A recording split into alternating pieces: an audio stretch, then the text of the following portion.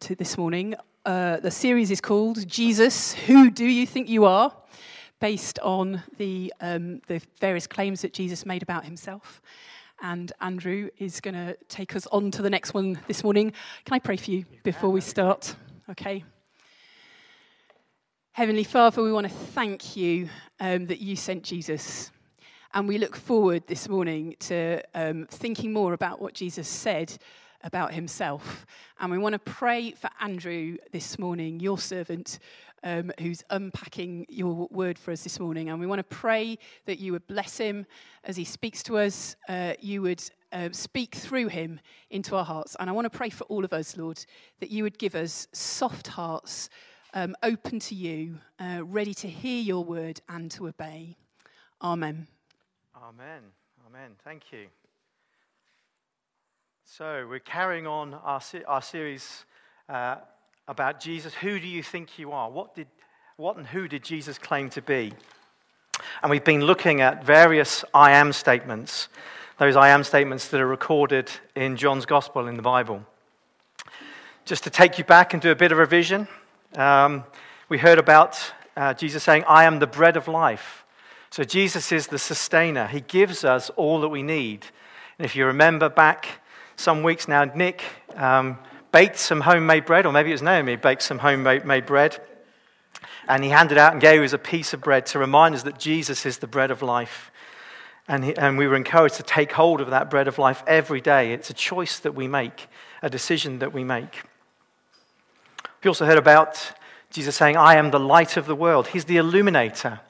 He brings energy and light into our dark, dark world. And in a week like this week, when we've seen such a tragedy in New Zealand and shocking events, it's good to remember that Jesus is the light of the world.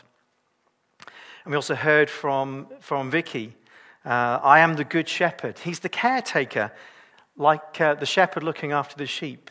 He takes care of us like the shepherd guarding his sheep. And also we heard that he's the gate, he's the mediator. He brings us to where we can't come. He brings us into God's presence. And last week we heard about, from Paul, we heard that Jesus said, I am the resurrection and the life. He's the life giver. He brings us from death into eternal life.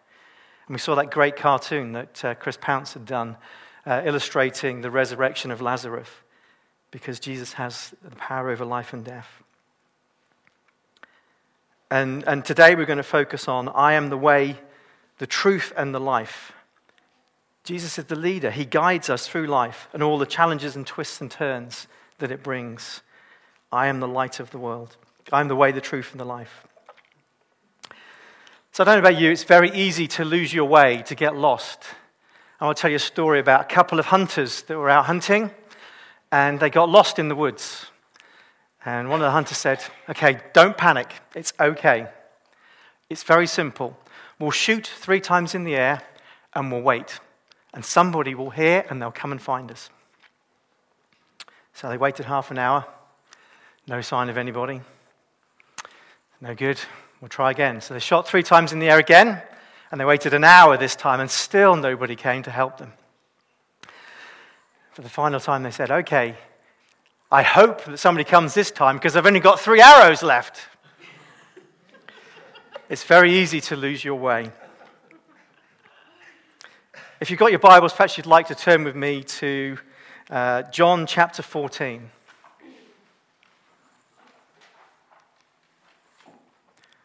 And the words will helpfully appear behind me, but if you'd like a Bible, there are Bibles at the back. You can help yourself or hand those out.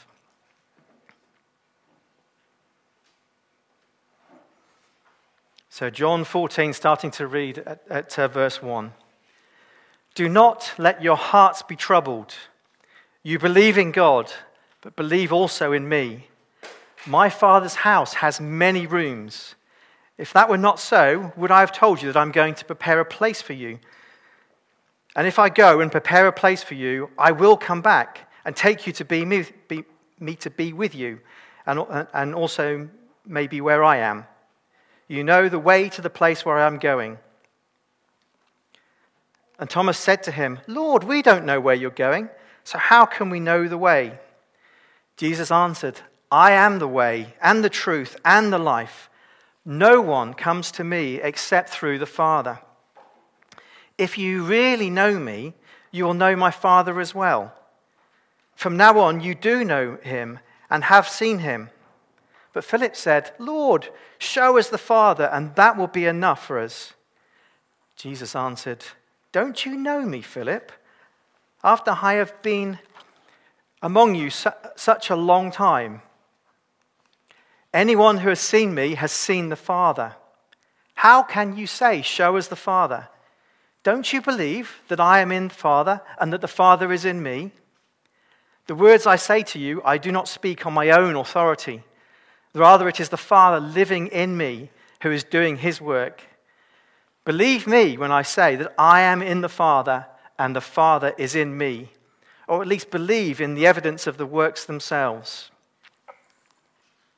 Very truly, I tell you, whoever believes in me will do the works I have been doing, and they will do even greater things than these, because I am going to the Father, and I will do whatever you ask in my name, so that the Father may be glorified in the Son.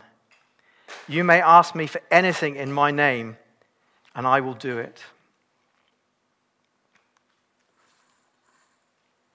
Never know whether this is working or not, whether to trust it. So it's important, as we just pause for a moment, to reflect on the context of that particular passage of Scripture. This conversation happens on the last night before the crucifixion. It's at the Last Supper, during that Passover meal where Jesus shared the bread and the wine with his disciples. Before this, Jesus has washed his disciples' feet. He's predicted that Judas is going to betray him. And he's also predicted that Peter is going to deny him 3 times before the cock crows that evening. He told his disciples that he would soon be going away. And all of this left the disciples confused. It prompted them to ask questions about where Jesus was going and why it was that they couldn't follow him. They just couldn't understand. For over 3 years, they'd followed him as his disciples, learning from him, learning and seeing him, his teaching, seeing him perform great miracles. They placed their hopes in him as their Messiah. He was their promised deliverer. But still, they didn't understand how he was going to accomplish that deliverance. They didn't fully understand what Jesus meant, and they were really deeply troubled by what he was sharing with them. Jesus explained to them, he said, "I'm going to the Father's house, and there are many rooms in that house. I'm preparing them, each one for them and for us ourselves." And dear old Thomas, I love Thomas, he has questions. Don't we all have questions? We don't fully understand. We have to be honest with ourselves and ask those questions. It's okay to ask questions. It's okay to have doubts. And dear old Thomas asked the question that all the disciples are probably thinking, but nobody quite had the courage to ask. How can we know the way when we don't even know where you are going? How can we know the way to be with you if we don't know where you're going? And that's when Jesus answered and said, "I am the way, I am the truth and the life, and no one comes to the Father except through me." Now, some weeks ago, you may remember Nick explaining how unusual the words that Jesus used were. I am, in the Greek language, is a very intense way of referring to oneself. It's comparable with saying, I myself and only I am. I myself and only I am the one. Only I am myself. I am the way, the truth, and the life. These words reflect the very nature of God in Hebrew. It says Yahweh, which means to be or to be the self-existing one. It's a name of power. It's a name of authority. And Jesus claimed it as his own when he said this about himself. It's also important to remember that phrase is almost without any tense. It's meant as I am, meaning I am today, I was in the past, and I will be forever in the future, in the ongoing. So I am, I was, I will be the way, I will be the truth and the life. And here in this passage we get not just one I am statement, but 3. 3 for the price of 1. Aren't you lucky today?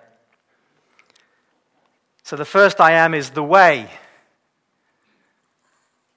See the sat-nav picture. So again, Jesus used a very definite article in the phrasing of what he said to distinguish himself as the only way. A way is a path, it's a route, is a place, a way to get somewhere. And the disciples were confused. How were they going to know the way? Where was he going? How could they follow him? As he told them from the beginning, Jesus was again telling them and us to follow him. Do you remember right back at the beginning of the Gospels, Jesus called the disciples. He called the fishermen. He said, "Come, follow me. I'm going to make you fishers of men." He called his disciples to be followers. He calls us to be followers. And at the end of his life, as he's reflecting on what will come ahead, he's saying, continue to follow me. Follow the way. There's no other path to heaven. No other way to the Father. And Peter reiterated that. Sometime later, he said in Acts, "Salvation is found in no one else, for there is no other named under heaven given to men by which we must be saved." The way is an exclusive way. It's the only path to salvation. And that's what Jesus was saying. It's the only way to salvation. I am the way. In trying to explain to the disciples the way, in trying to explain to us the way, he's addressing our very human nature to know where we're going on a journey. When we start a journey, we like to know where we're going. We'd like to have an idea of the roads that we're going to be taking, and that's why so many of us, when we're going somewhere today, dial up our sat-nav or our Google Maps on our phones to make sure we know where we're going, that we've got a path and a route that we're going to choose to follow. And usually we determine we want to take the fastest route, the quickest route. We want to make sure that we're following the right path when we start our journey. Like Thomas, who was asking those questions, we want to know where we're going. Now, when we use a sat-nav, when we choose a route, we want to make sure we're going on the right journey. But unlike a sat-nav that gives us different options for that journey, that we can choose to go a longer route, we can go a different path, Jesus here is claiming, I am the only way. There is only one straight path that will lead you to the Father. No one comes to the Father except through me. It's the only route, he's telling his disciples. It's the only way that we can be certain of heaven, the only way that we can be certain of eternal life. Thanks to Jesus, that's completely free. It doesn't cost us anything at all. It costs us nothing, but it cost him everything, because he allowed himself to be crucified. He allowed himself to die in our place for us. He took our place as a sacrifice on the cross. Now, in previous weeks, we heard from Vicky about the sheep and about Jesus being the good shepherd. Jesus compared himself to the good shepherd and us to his sheep. Now, sheep don't choose their own path to safety and protection. They rely on the shepherd to guard them and to care for them. In order to be safe, we have to trust that good shepherd and not wander off on our own adventures, taking our own path, freelancing away from the sat-nav. How many people think, I know better than the sat-nav, I'm going to take this little diversion and divert here, and I can cut through here. And very often you don't gain any more time. Very often you lose time. Jesus is being very clear and very exclusive. I am the way to the Father. When we follow Jesus, he leads us exactly to where we need to be. You may read the Bible and you may read about sin. You may hear Christians talking about sin. What is sin? Sin, very simply, is taking and choosing our own pathway rather than the path that God has for us. It's about doing our own thing rather than following the path that God would have for us to follow. So we see that Jesus is making it very clear that he's the way to the Father, and by extension, he's the way to heaven. In verse 2, he says, "My Father's house has many rooms. If that were not so, would I have told you that I'm going there to prepare a place for you?" He says that he's going there to prepare a place for us. And this suggests that after we've completed the journey, this journey of this life, we will find ourselves in a place of rest where the Father is. We will be in heaven with him. So Jesus is the way. He is the exclusive way to heaven. So the second I am is the truth. Again, Jesus used that very definite article to emphasize that he is the only truth. In Psalm 119, it says, "Your law is the truth." In the Sermon on the Mount, Jesus reminds his listeners of the law. And 9 times he's referring to the law, and he says, but I tell you. So he makes a statement about the law, and then he says, I tell you. I tell you. And he's equating himself with the law of God. He's equating himself with those authoritative standards of righteousness that are covered in the scriptures. He is the truth. Jesus said that he came to fulfill the law and the law of the prophets. In Matthew 5:17, he says, do not think that I've come to abolish the law or the prophets. I have not come to abolish them, but to fulfill them, because he is the truth. Now, many people claim to be telling the truth and to be the truth, but only Jesus claims to be the truth.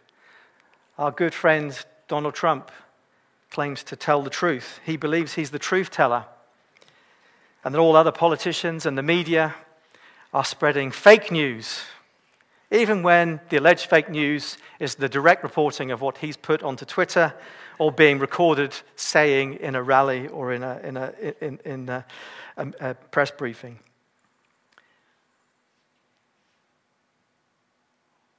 Jesus is the truth.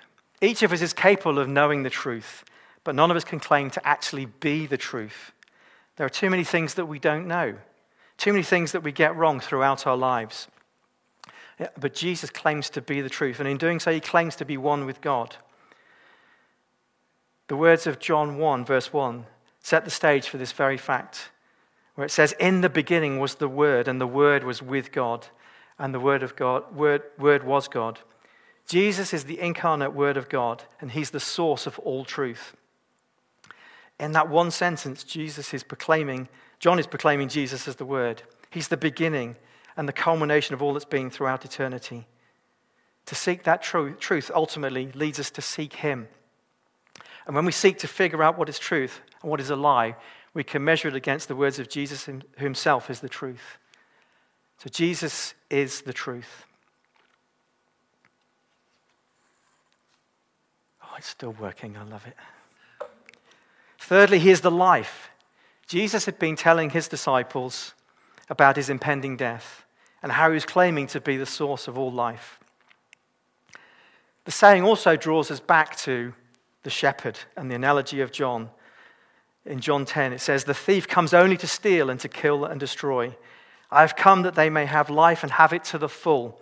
And I am the good shepherd. I know my sheep, and my sheep know me. Just as the Father knows me, I know the Father, and I lay down my life for the sheep. Here, Jesus isn't only painting a picture of how he defends and leads his sheep, but he's also foreshadowing his death on the cross, the fact that he is going to die. Jesus declared that he was going to lay down his life, and then he was going to take it back again. He spoke of his authority over life and over death, and that authority was granted to him by his Father. In John 14, verse 19, it says, before long the world will not see me anymore, but you will see me. Because I live, you also will live. He gave the promise that because I live, you will live. That deliverance he was about to provide was not a political or a social deliverance, which is what most people were expecting him to bring, and what the Jews were expecting him to bring. It was a true deliverance from a life of bondage to a life of death to a life of freedom and eternity. In these words again, Jesus was declaring himself the great I am, the only path to heaven, the only true measure of righteousness, and the source of both physical and spiritual life. He was staking his claim on the very God of creation, as the very God of creation, the Lord who blessed Abraham and the Holy One who inhabits eternity. He did this so the disciples would be able to face the dark days that were ahead of them and carry on the mission of declaring the gospel to the world. And we know from the Bible, we know from these passages of Scripture, that the disciples still didn't understand. They still didn't understand what he was going to do and what he would have to do to fulfill the prophecies that had gone before him.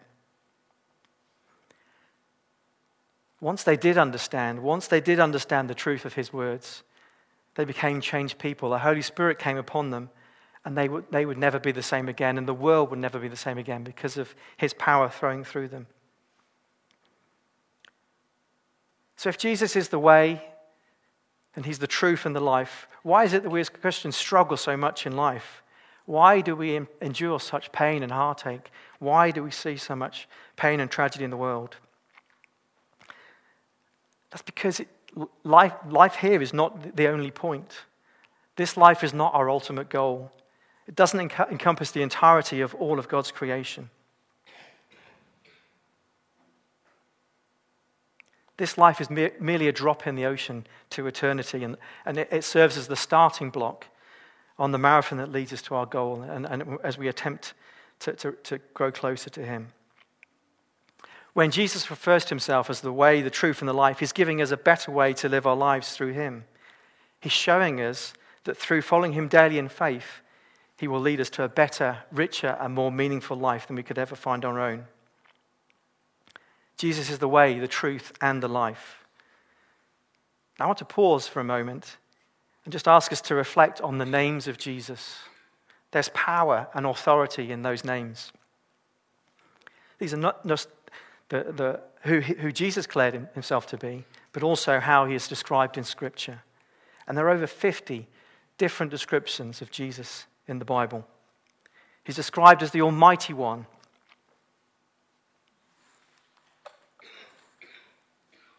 He's described as the Alpha and Omega, the Advocate, the Author and Perfecter of our faith, the Authority, the Bread of Life, the Beloved Son of God, the Bridegroom, the Chief Cornerstone, the Deliverer.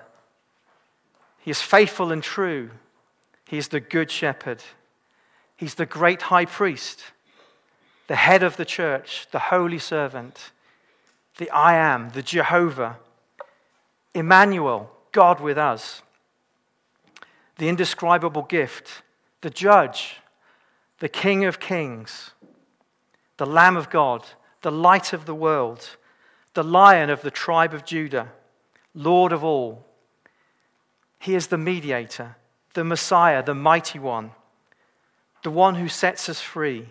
He's our hope. He's our peace. He's a prophet. He's the Redeemer.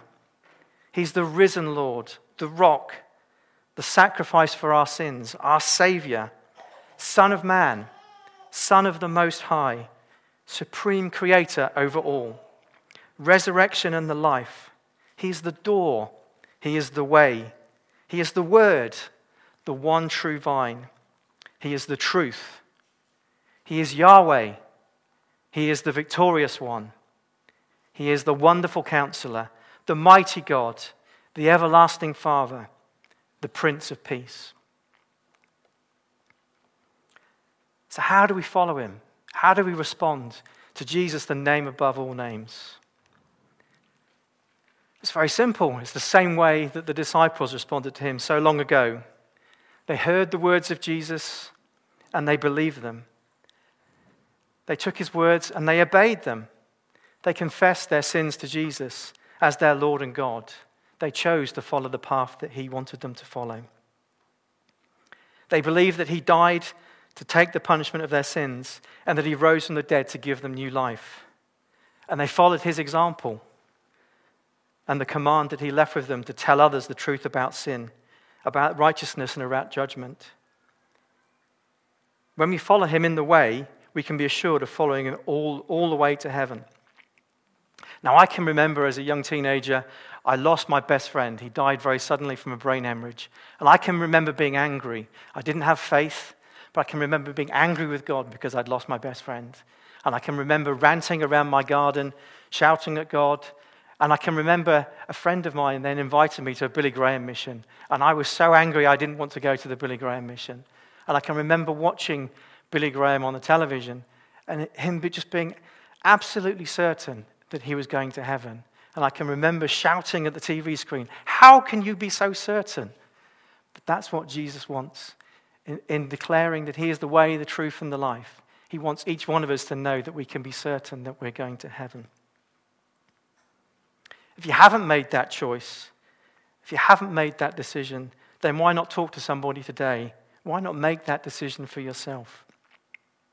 Have you heard the words of Jesus? Have you heard his name? Have you heard the claims about who he said he was? Do you want to accept that he died to take that punishment for all of our sins and all the things that we've ever done wrong? All the things that we ever will do wrong in the future. All those things that we did when we followed the wrong path. And it's really simple.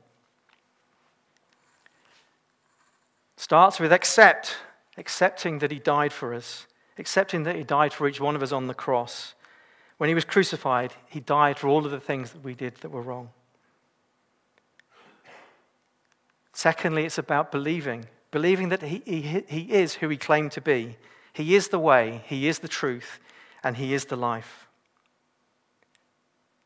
And thirdly, it's about confession. Confessing that we've done things wrong. We've tried to do things our own way. We've tried to follow our own path instead of God's path. And lastly, it's about determining to follow a new path, to determine to follow him.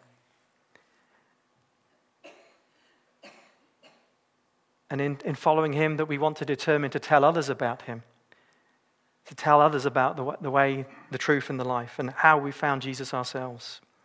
So it's as simple as ABC. Accept, believe, confess, and determine. Now, many of us have taken those steps. Many of us have made that decision.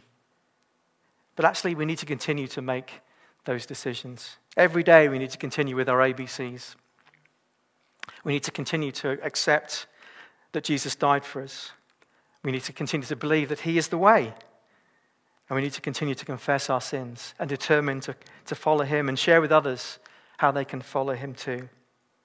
And maybe we need to help somebody else through their ABCs. Maybe we need to help somebody else that we know, a family friend, a neighbor, somebody at the school gate. Maybe we need to just help them find the ABCs.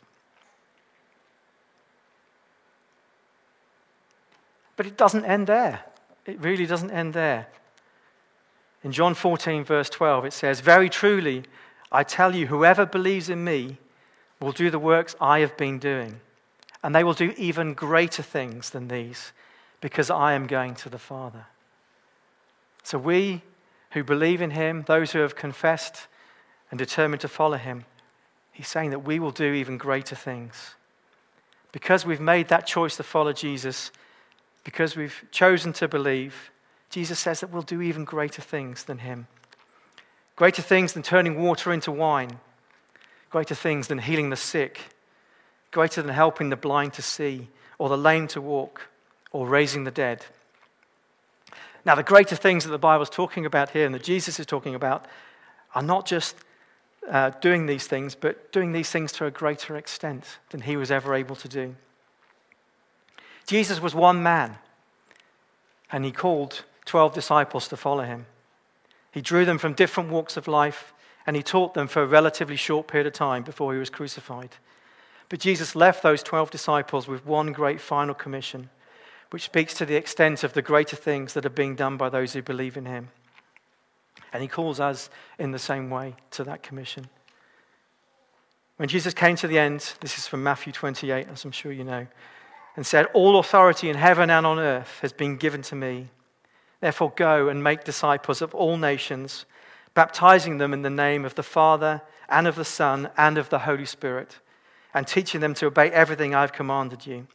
And surely I am with you to the very end of the age." Jesus said, "I am the way, the truth, and the life." And he also said that we will do even greater things because he was going to the Father and we have chosen to follow him.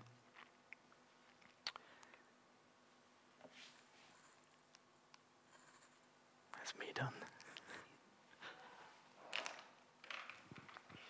Thanks, Andrew. That's been really helpful. We've got a couple of minutes, which I think is great because it gives us a chance just to not just sort of rush off and forget everything that we've heard, but just to take a couple of moments. So what I'm going to suggest we do for 2 minutes is